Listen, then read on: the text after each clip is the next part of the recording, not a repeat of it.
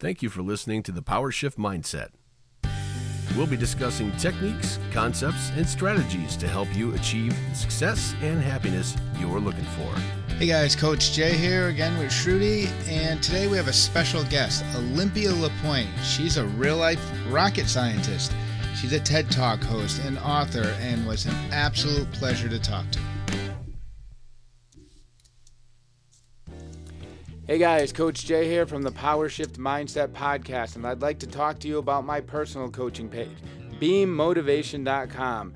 For over 25 years, I've been coaching in one form or another and absolutely love it. It's definitely a passion of mine. I spent 15 years coaching high school soccer and baseball and absolutely loved those years of my life. I've since gone on to get certifications as a Level 3 USA Archery coach, mental management and mental toughness certifications, and I've taken what I've coached in the sports world and applied it to life. Taking those same mindsets and skills for life coaching, getting balance in your life. That same mindset that you might take to the plate in the bottom of the ninth inning is what you're going to take into that board meeting, into that sales pitch, and even in dealing with situations within your family. If you need any form of coaching, whether it be for your athletic endeavors or for just balance in your life, please check out beammotivation.com. You can also find me on Instagram at beammotivation, as well as Facebook at Beam Motivation and Coaching. Once again, this is Coach Jay from the Power Shift Mindset podcast and beammotivation.com. Hey guys, Coach Jay, and here once again with Shruti Sadana, and today we have special guest, Olympia Lepoint. She's a TED Talk speaker and author. She's worked for NASA and a long laundry list of things that she's accomplished in her life. And Olivia, welcome to the show. Oh, I'm thankful to be on your show. Thank you for having me. So going with the schooling, I was looking on some facts about you through Wikipedia. And like I mentioned in our pre-discussion of the show, you had a lot of setbacks, and for all your achievements, I have a coach that I coached with who I always joked how his whole family needed those plastic hamster balls to keep them all safe. And with all these events that you happened, just on the education aspect, how did you not ever say that, wait a minute, this is a sign that I shouldn't be continuing my education? Because it seemed like they all happened around educational facilities or while you were doing something. And so just that mindset of something's telling me not to be here. How did you continue to get as high as you did education wise? That's a great question. I have accomplished a lot in my career. I helped launch 28 NASA missions into space and wrote books and educational books, science educational books. And I went through a tough time in school. I went through probably everything from high school, not even before then, everything from elementary school all the way through college. I went through a lot of struggles in school, and I was determined to finish with my degrees. And I have a bachelor's and master's degree in mathematics from California State University, Northridge. And I went through a lot of struggles going through school. One of the first struggles I went through was poverty. A lot of students face this, and I was one of them. I was a child that went to school, had very little food at home, and I would go to school for a meal. And so school was the place that I would go to for a break from the chaos that I was experiencing in the outside world. I grew up in South Los Angeles, and there was complete chaos where it was drug deals right next door to my house. If you watch my TED Talk, you hear about the story where I talk about that. There was poverty, there was gang violence, and it was a successful trip if you could get to the school from your front door. And that's how it was. And once we were at school, it was kind of like a little bit of sanity was there. And so I always looked at school as a way as an ability for me to learn. And my mother always told all of us growing up, and she had 4 children and she was a single mom. She told all of us that the only way to change our lives and get out of poverty and get out of a situation where we had little opportunity is to get an education. And hearing my mother tell us that was almost like it programmed me to know, no matter what type of obstacles in which I was going to face, the number one goal was complete my education. Because in my mind, and from what she told us, that was the only way to change our situation, because she was coming from a situation where she did not have a higher education at the time.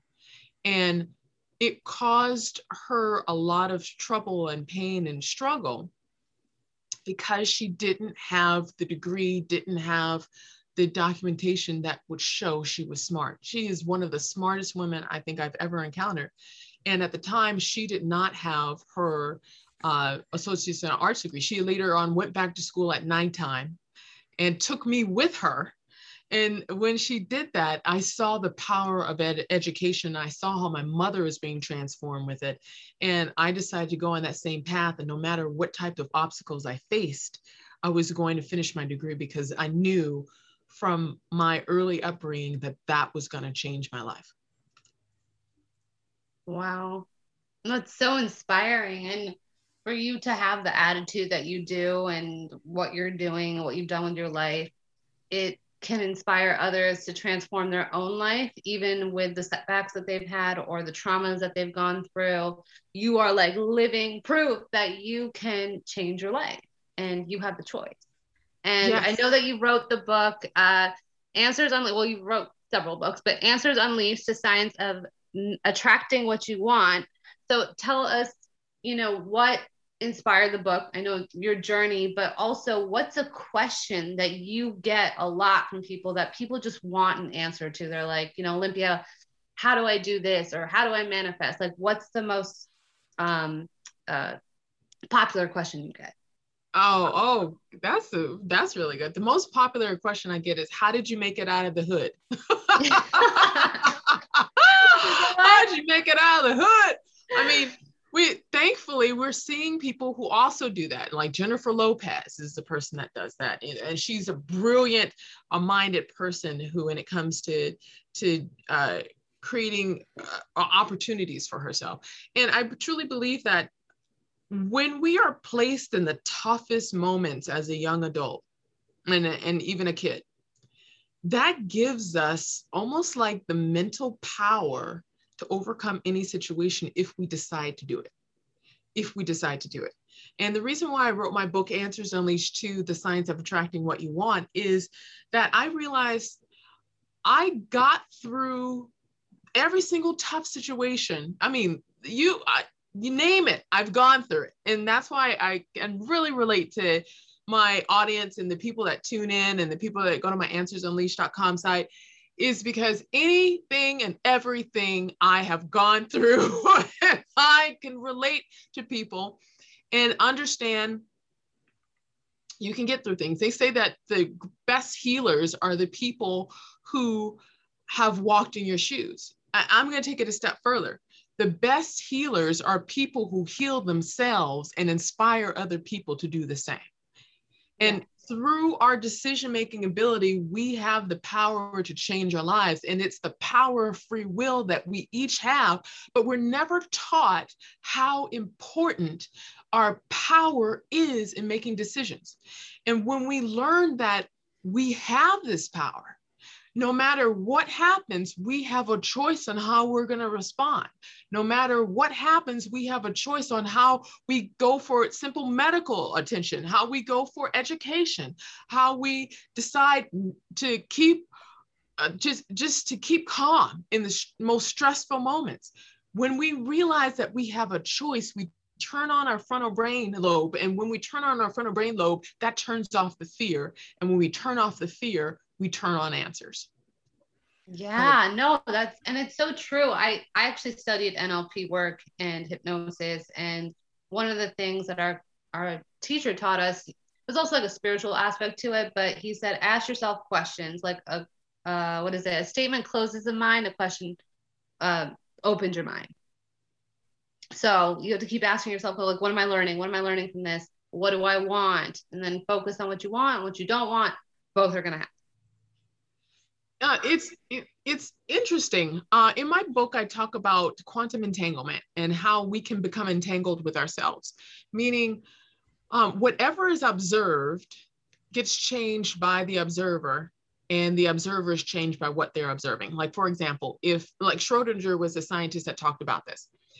If you look at a microscope and you look at what's in the dish underneath the microscope, that whatever you're looking at changes simply because you're putting light to it and you're looking at it. Anything that is observed gets changed.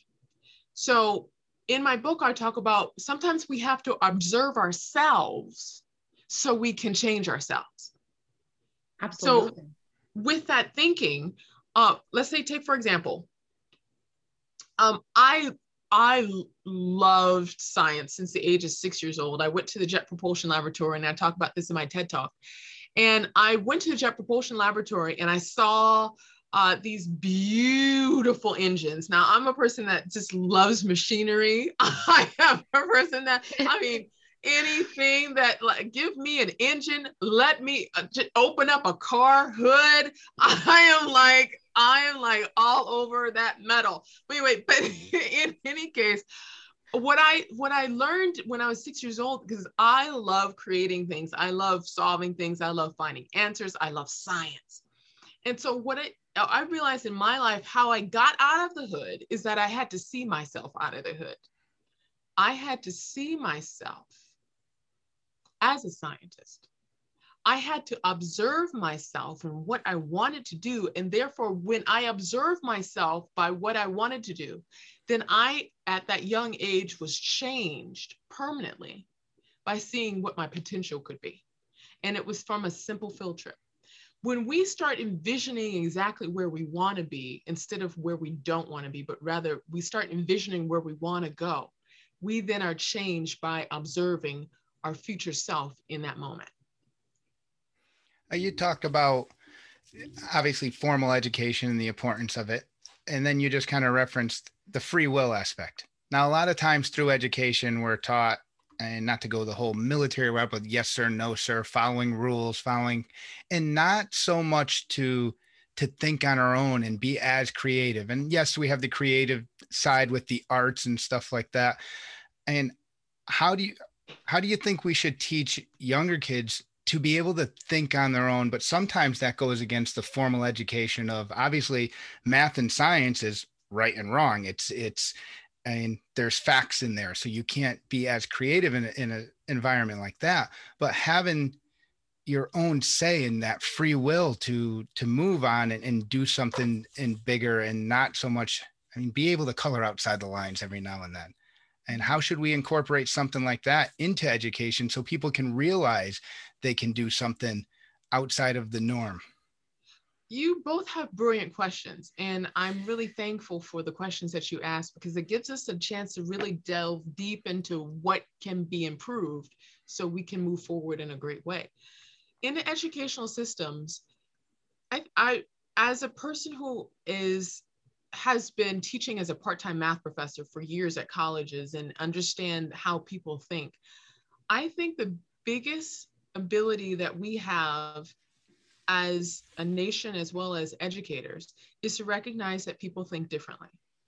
Not everyone is going to come to the same result, and they're not going to think about it in the same way.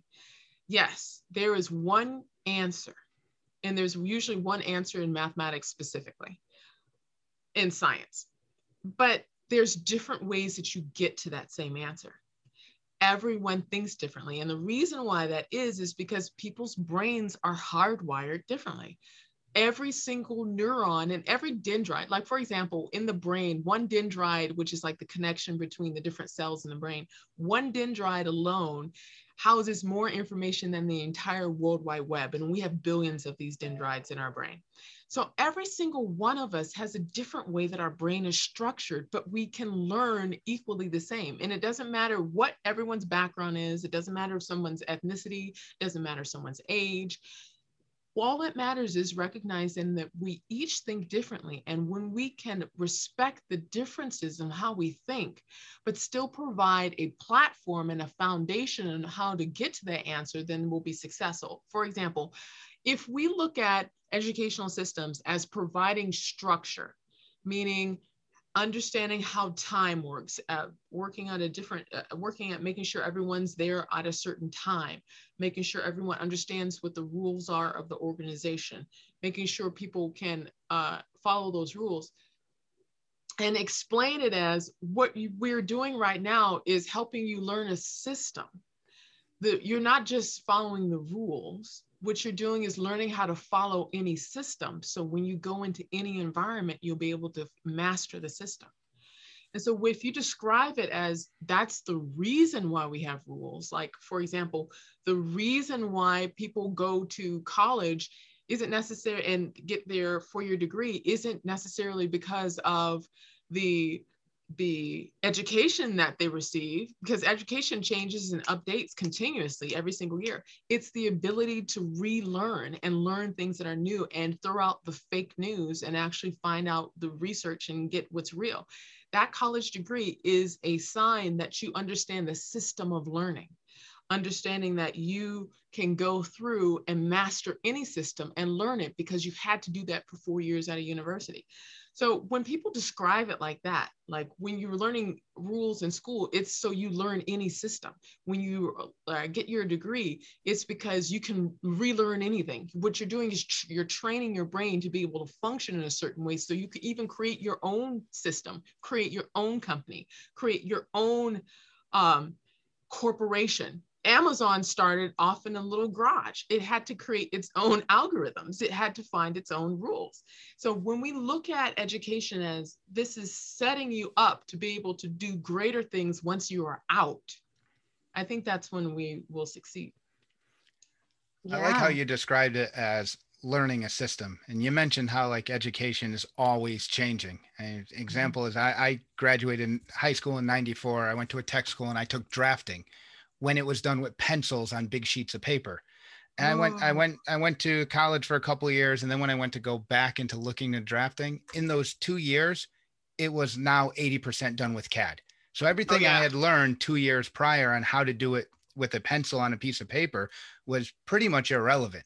I mean, now I'd have to learn the system where if you stayed with it, like you said, learning a system and being able to apply things.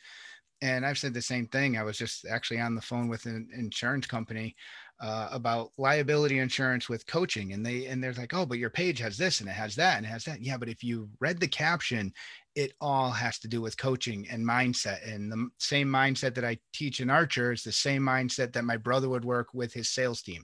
It's that mindset is the same thing. A good TED talk for you to look up is look up Hack Schooling. It's like a 13-year-old boy, long blonde hair with like a pink knit hat on. And it's one of my favorite. I've watched it a bunch of times, Hack Schooling. And it's a teenager giving the talk, and it talks about education and how he hacked his education. He's homeschooled and how he does all different things. It's an amazing thing about how education should be. Oh yeah. Education is tough. Education is one of the toughest things to complete. And people, there's like, I think there's last time I heard the statistic, it was 10% of the US population actually goes and gets a higher degree other than high school, just 10% and actually complete it. And it's not a high percent the last time I checked.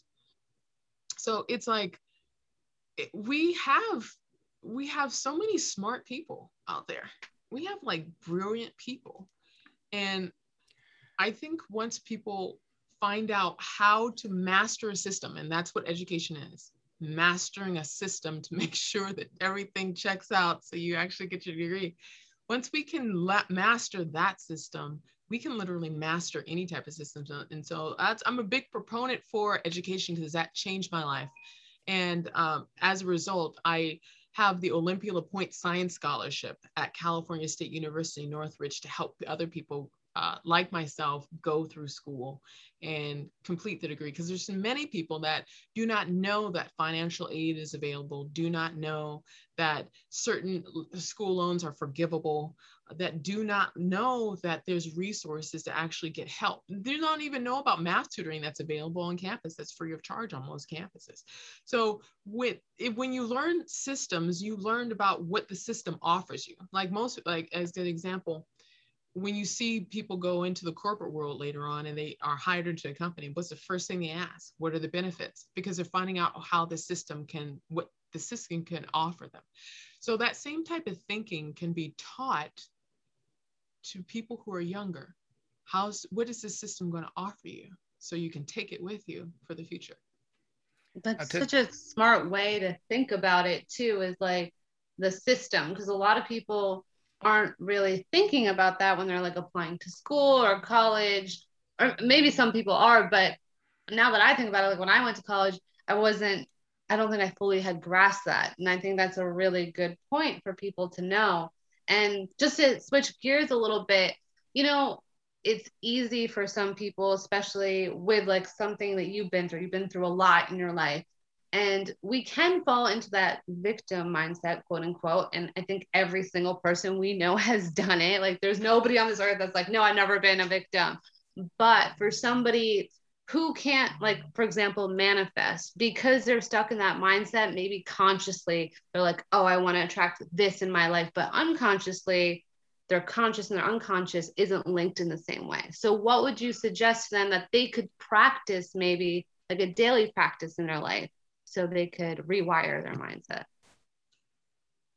Listening to yourself. When we don't listen to ourselves, we expect someone else to have the answer for us instead of us finding it and being led to it. Yeah. And I went through a lot of emotional and physical trauma when I was younger. And if you watch my talk, it was a TED-like talk at California State University in Northridge for my second book, Answers Unleashed: The Science of Unleashing Your Brain's Power. In that book, I talk about how the most traumatic situations can actually be beneficial. And one of the most traumatic situations for me was I was sexually assaulted when I was 8 years old by a person who pretended to be a family friend. And a lot of women go through that and they don't talk about it. And it's this shame that's associated with it. And it's estimated that 1 out of 4 women in the United States goes through that, and they don't never talk about it. And they never talk about it. And then what happens is that they learn to not trust themselves after that. And when you don't trust someone, let's say it's somebody that you encountered. If you don't trust someone, you're not going to listen to them. When we go through really tough situations, whether it be anything really tough like that, whether it be as dramatic as what I went through, or even a divorce, or you're seeing your parents divorce, or failing grades or anything else like that, you begin to not trust yourself, and then you don't listen to yourself. And I'm a strong believer that we have this spirit, and it's like the spirit, every single one of us has this beautiful spirit, and this beautiful spirit always guides us to what's best. And we each of us have this ability to listen to this spirit, this holy type of spirit that reminds us who we are, reminds us what we're capable of doing, and reminds us that no matter what, it's going to be okay, because it's all going to work out. When we learn to listen to that inner voice that we each have, every single one of us have it, and it comes to us in different ways. Some people hear it, some people feel it in their gut, some people kind of see visions of what would be great, some people just kind of know this type of guidance. When we start to listen to that, and we start not automatically looking at situations as horrible or what could go wrong next, but rather what could go right next. And what could lead me to that right next step?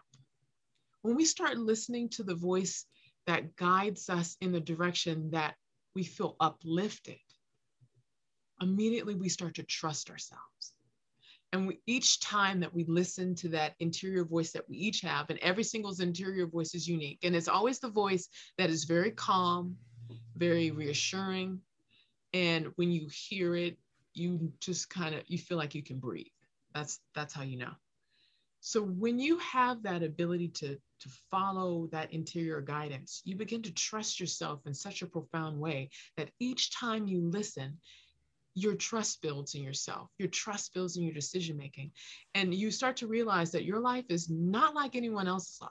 Like, for example, when I was in college, I remember looking at all the other people going out to the different parties when I was in school, like the freshmen and the sophomore. They would go out to parties during all night. And I was studying math and science courses. You typically have to study 3 times as longer for those type of courses in college just to pass the class. And I remember seeing the people just go outside and have fun. And I thought, oh, I want to be outside like them, right? And I heard this just interior voice that said, that's all right. That's all right. You'll experience that.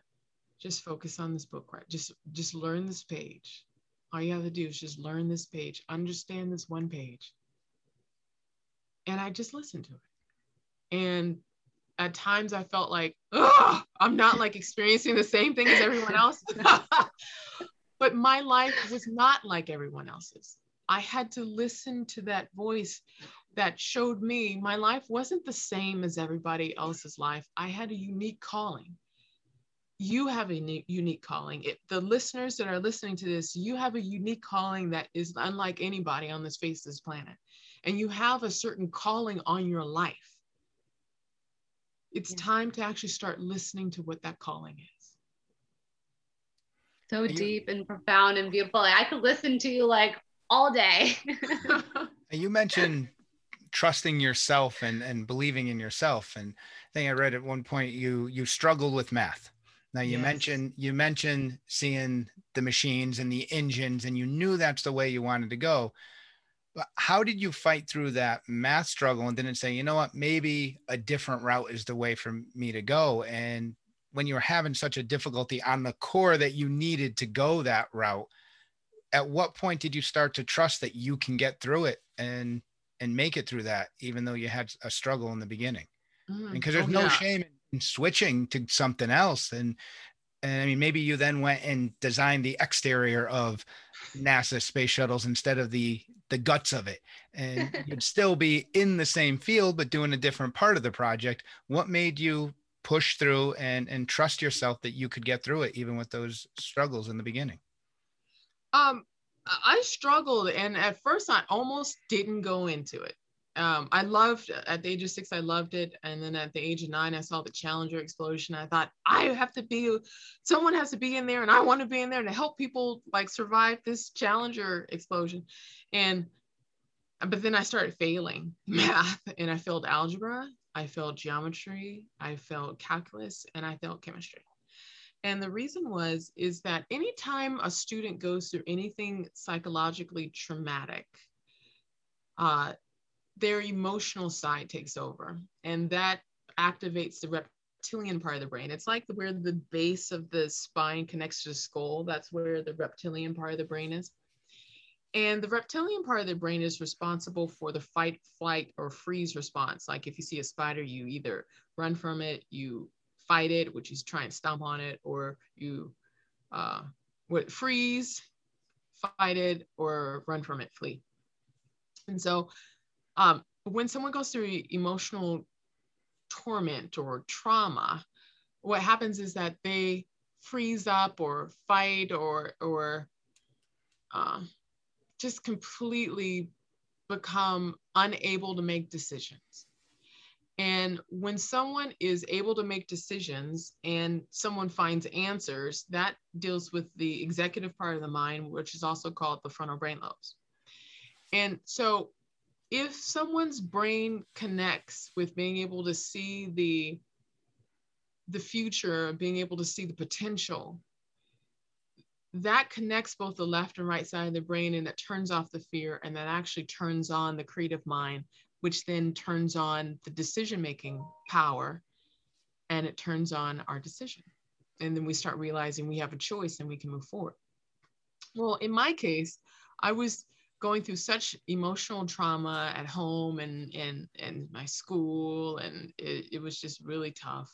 And I started failing. And the fear part of my brain was turning on. And anytime fear turns on in the brain, it cuts off the frontal brain lobe, so we can't make decisions. So the trick is ending the fear or moving through the fear so you start making decisions, because every single one of us is going to experience fear. The trick is pushing through that moment to get to the other side. That's the trick. And so for me, I did not feel proud of myself when I failed these classes. And I turned to escape.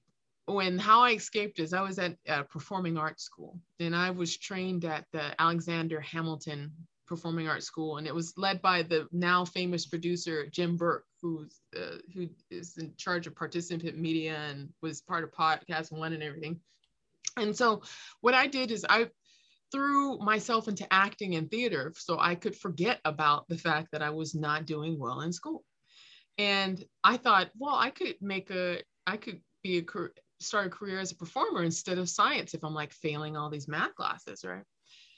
So I was about to go that route, and then reality hit, where I realized more than likely I would not have a stable job in the future after graduating if I solely went into entertainment, and if I didn't have something to fall back on. And so I'm like, well, what could I do in order to just to take care of myself in the future?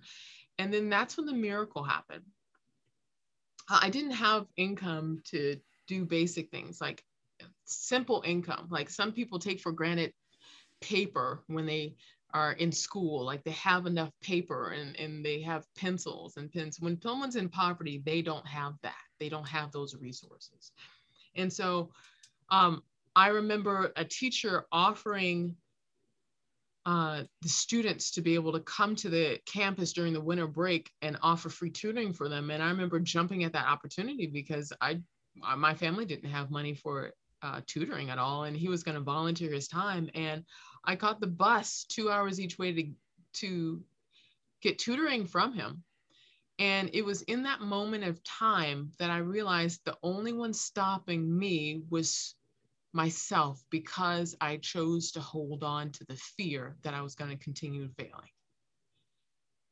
If I could push through that fear and keep learning math and believe that eventually I would one day get it, I could then feel good about myself.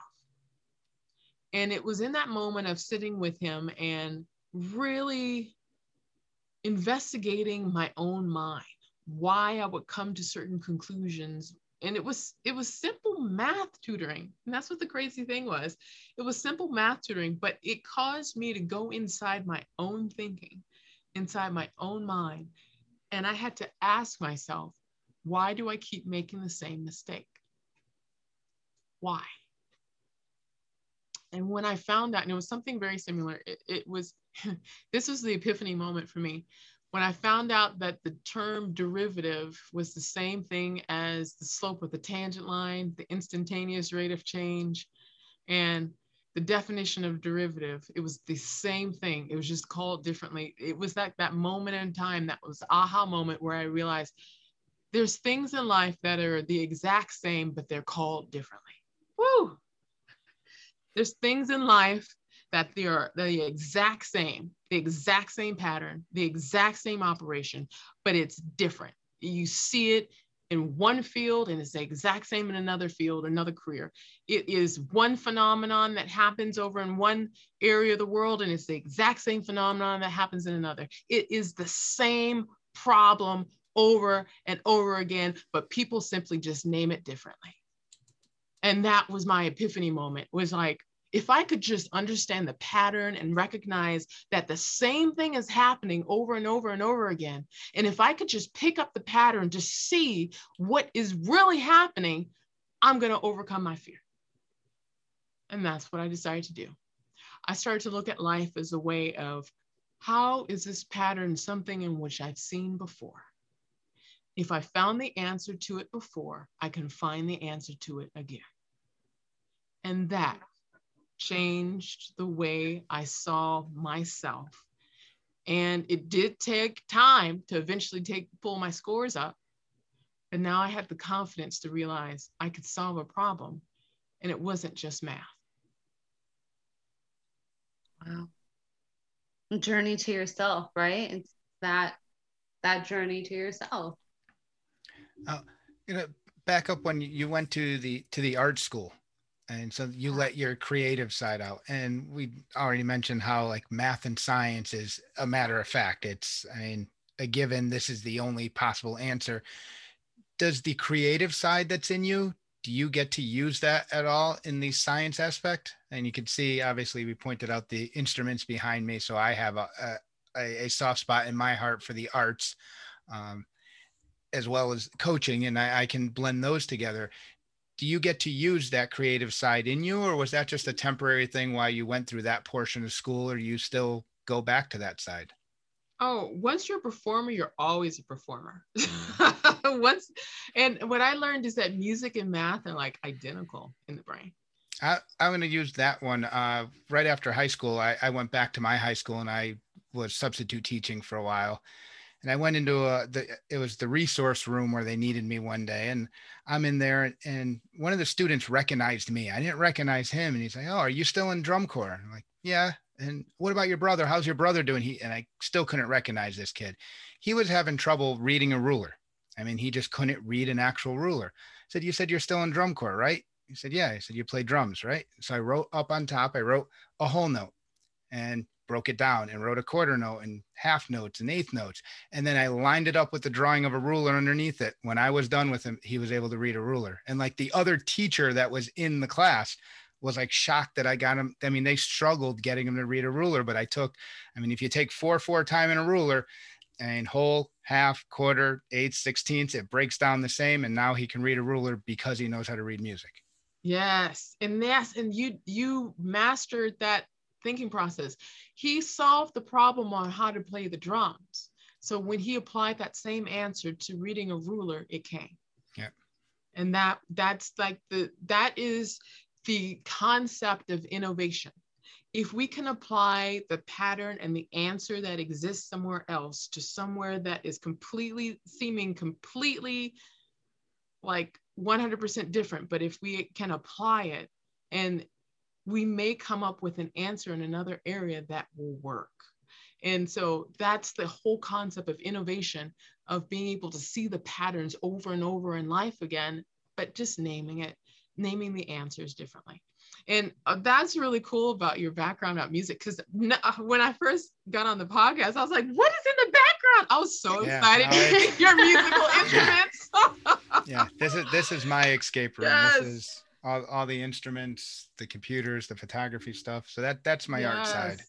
Yes. And how I get a chance to use my creative side is I speak. And a lot of people, like when you're in performing arts, I was into performing arts. So I learned how to dance. I learned how to sing. I learned how to act. And all of that actually goes into my ability to be a keynote speaker. Because especially before the pandemic, after the pandemic, of course, everything is virtual now. But on stage before the pandemic, I would use those same skills with my voice.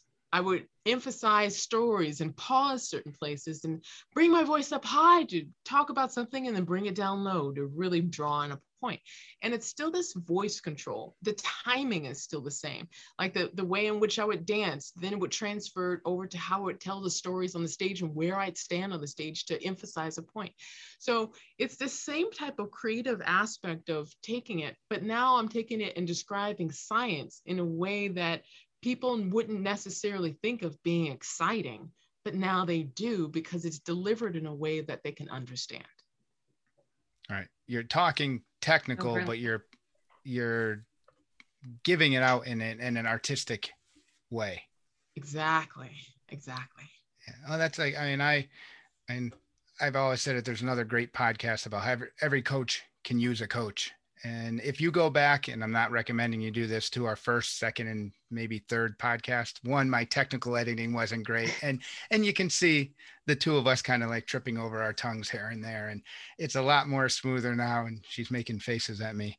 But I have two friends, again, go back to the intro in the beginning one. I have a friend who I played in a band with, one of the best drummers I've ever played, but he's a DJ now. So he recorded our intro. If you happen to listen to any of our podcasts, the intro that's not either of our voices is my friend who's a DJ. So it has that nice polished sound to it. I have another friend who, back in our high school days, we did those first night things that were the kids' New Year's things with no alcohol and stuff. And she sang there, and she still sings and teaches theater. So I spoke to her about how to use the voice, like you said, using the ups, the highs and lows, and moving back and forth from the mic to get the different sounds. And so using that stuff, has definitely helped here. Well, you both have beautiful accents, by the way. I mean, I'm sure I have an accent to you too, but I mean, no, you have a beautiful voice. Thank It's you. like very just like calming. Well, like thank there's you. this calming presence I feel with you, like right here, Thank right you. now. Well, I've had to work on it for myself. I had to calm myself, so I'm sure, it's gone to everybody else. But you guys, yeah, I hear your voices. Back east. Beck, where are you from? Where are both of your voices? Where's the vernacular, I should say, come from your voices? I'm curious.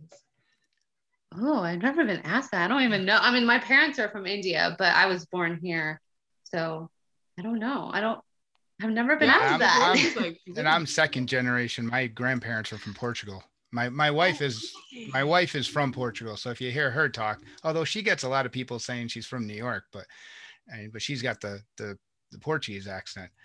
Oh, wow. But I know, I know in New England, so we're talking Connecticut, Rhode Island, Mass, Vermont, New Hampshire, and Maine. If you're not in Connecticut, people will tell you what a Connecticut accent sounds like. But obviously the strong accents 2 hours north is Boston. That's going to have that Pakistan, Harvard Yard. And then you got the whole New York, strong Brooklyn accent from there. So it's like we have the extremes in one way and then the other way. And I don't know where Connecticut has an accent, but if you're not from one of those two, for some reason they can pick out a Connecticut accent. It was the same thing. And what's your background, Olympia? Like, where's your family from originally? I am Native American. Yeah, people are like, wow. Yeah, and I was raised by my mom. My mom is French and Native American, and my dad, I met him a couple of times in my life, and I didn't have a strong relationship with him. He's since passed away, but he had his family was from British Guiana in South America, and then so his background was like British and like indigenous to South America and like African from like the Caribbean, and so it was like a very mixed background that he had. And then my mom is very mixed, and so as a result, I relate to everybody. So I just look at myself as a woman of color. That's amazing. Do you speak French? Yes, I do. Because my wife picks on me because she's from Lisbon, the capital of Portugal. Oh, my grandparents are from the Azores, and which are the islands off of Portugal, where I guess at one time France controlled the islands. Where when Portugal came in and took over the islands, the Portuguese language came in, but the French accent stays. So the little bit of Portuguese that I speak, she'll say, "Tu fala com batatas na boca." You speak like you have potatoes in your mouth. So she'll pick on me with my accent, because even though I speak it very little, I still have the accent from growing up around my grandparents.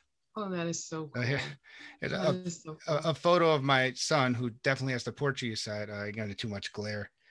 Everyone sees this picture and they ask if he's Native American, because he's got the he's got the ponytail that goes halfway down his back, and I can see it in this where they can see like where he might be Native American. Yeah, people will mistake Native American for a lot of things. They'll be like Native American is the culture, and Native American French is the culture I relate to the most, because my mom is the one that raised me, of course. And so a lot of people will mistake Native American for anything. I would have been mistaken for, you name the different type of cultures.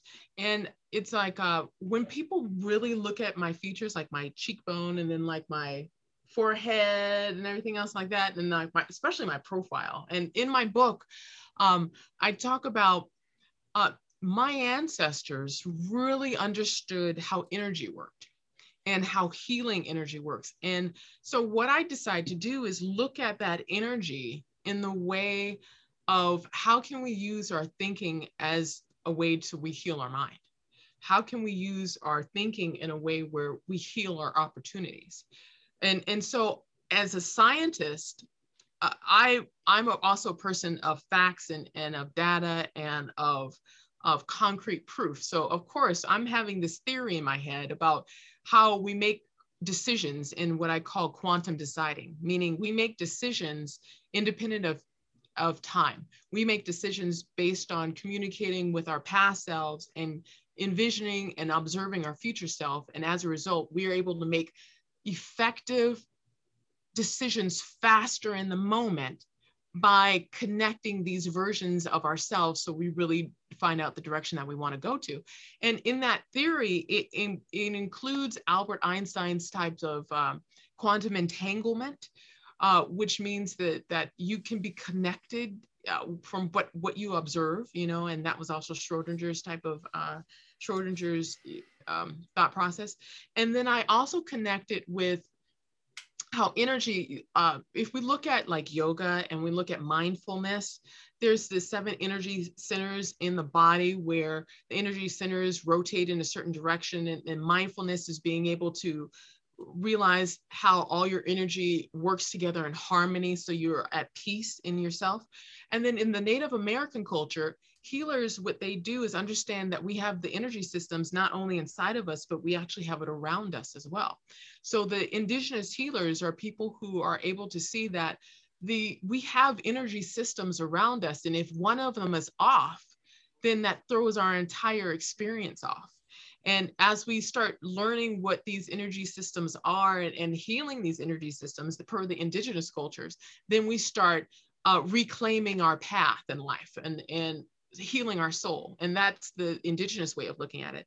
So I combine these type of concepts from science and concepts from my indigenous background and understanding how energy works in general, and created the theory quantum deciding. And I gave a talk at California State University, Northridge, with this deep concept and showed this groundbreaking science theory, this kind of like a decision-making science to people. And in doing that, I showed how all these systems are the same, but they're just named differently.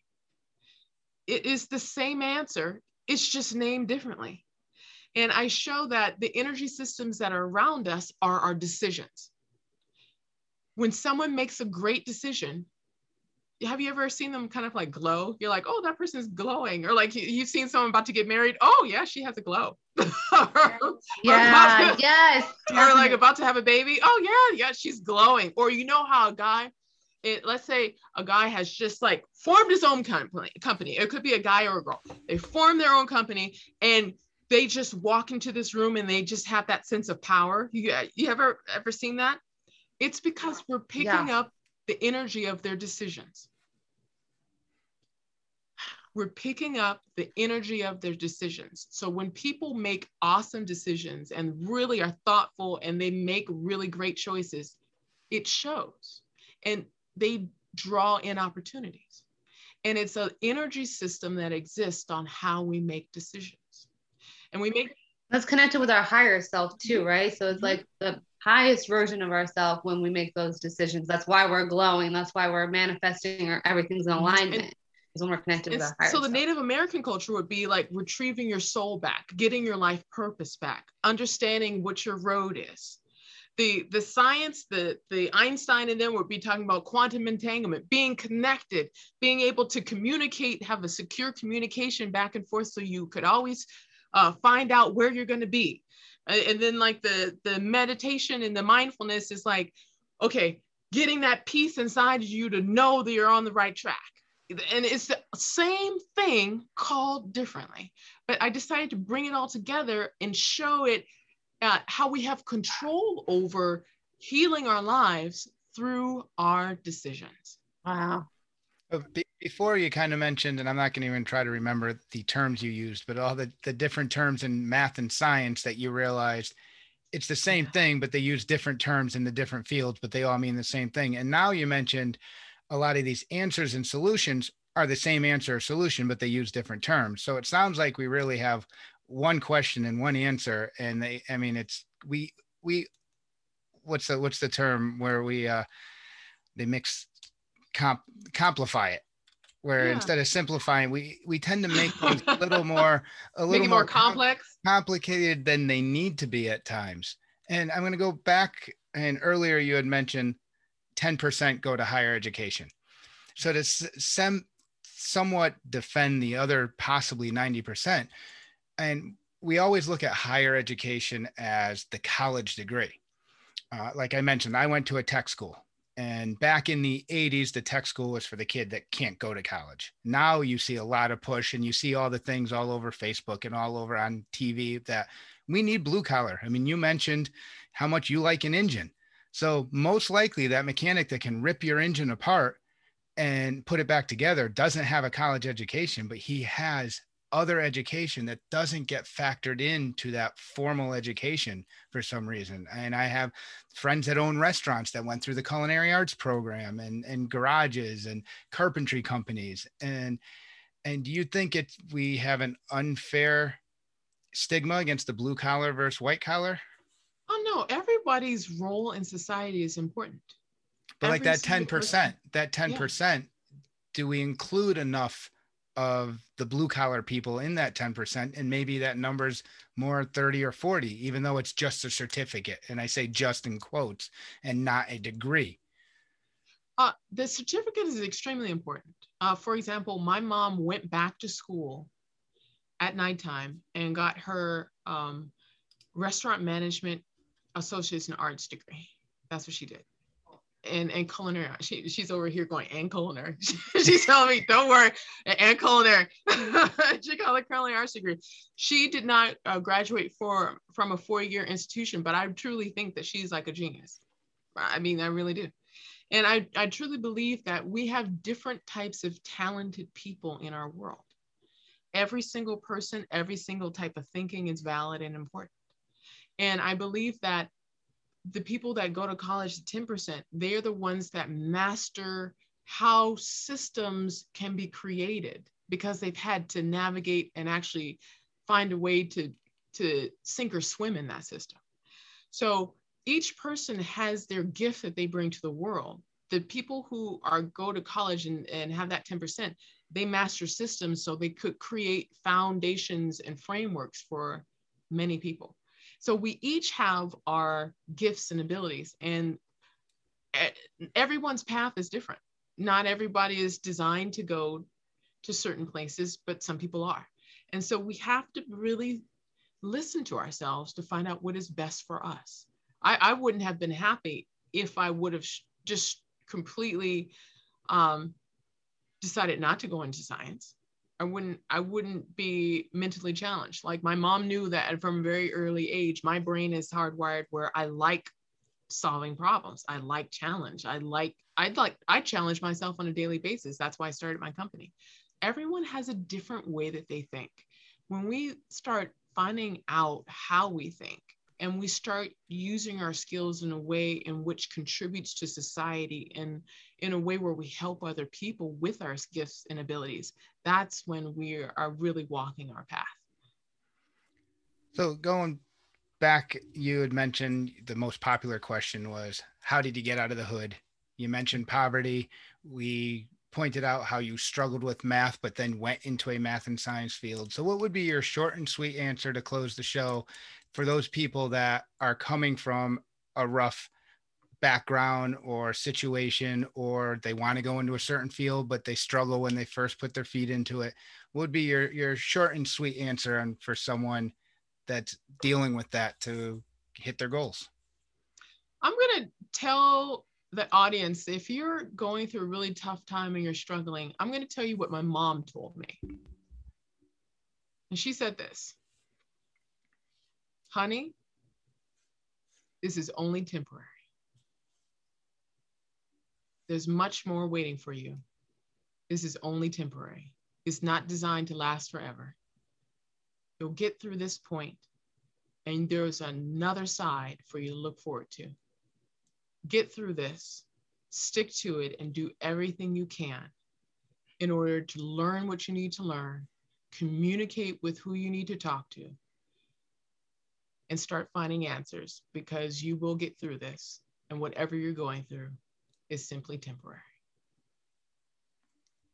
I like that.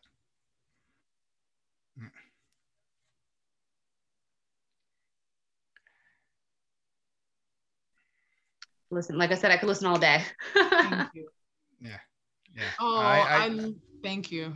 Yeah, I enjoyed the conversation, and I know I'll be binge watching some TED Talks. Oh yeah. This week. Well, I just put out a podcast today of if you guys get a chance to go to answersunleashed.com/podcast. I just put one out. I'm putting one out actually today, and it's going to go out at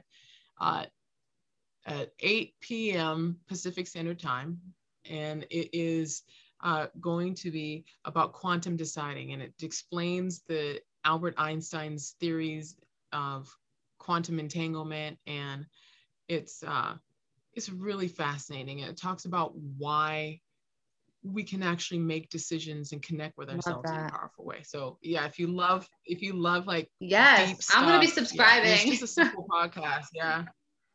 Yeah. Thank you so much. It has been an honor to be on your show. Thank you. Hey guys, Coach Jay here, and as you've heard on the podcast, Shruti and I have multiple projects that we're working on, and I'd like to mention one of Shruti's other projects, Hey Beauty Mag. Discover how to reset and rejuvenate your mind to live the best life with women who are no longer afraid to share their failures that lead to success. Check them out on Instagram at Hey Beauty Mag, that's HeyBeautyMag, or check them out at heybeautymag.com. Shift Mindset Podcast is for entertainment purposes only. While the suggestions, strategies, and practices we have given have been proven successful for our personal use as well as clients we have worked with, these recommendations should not supersede instructions given by any licensed professionals, including but not limited to your primary care physician and mental health professionals. Thank you. Thanks for joining us today for the PowerShift Mindset Podcast. We hope you enjoyed the show. Be sure to like and subscribe on iTunes, Spotify, and SoundCloud. Find us on Facebook and Instagram at The PowerShift Mindset, and also visit thepowershiftmindset.com. Thanks again for listening to the PowerShift Mindset.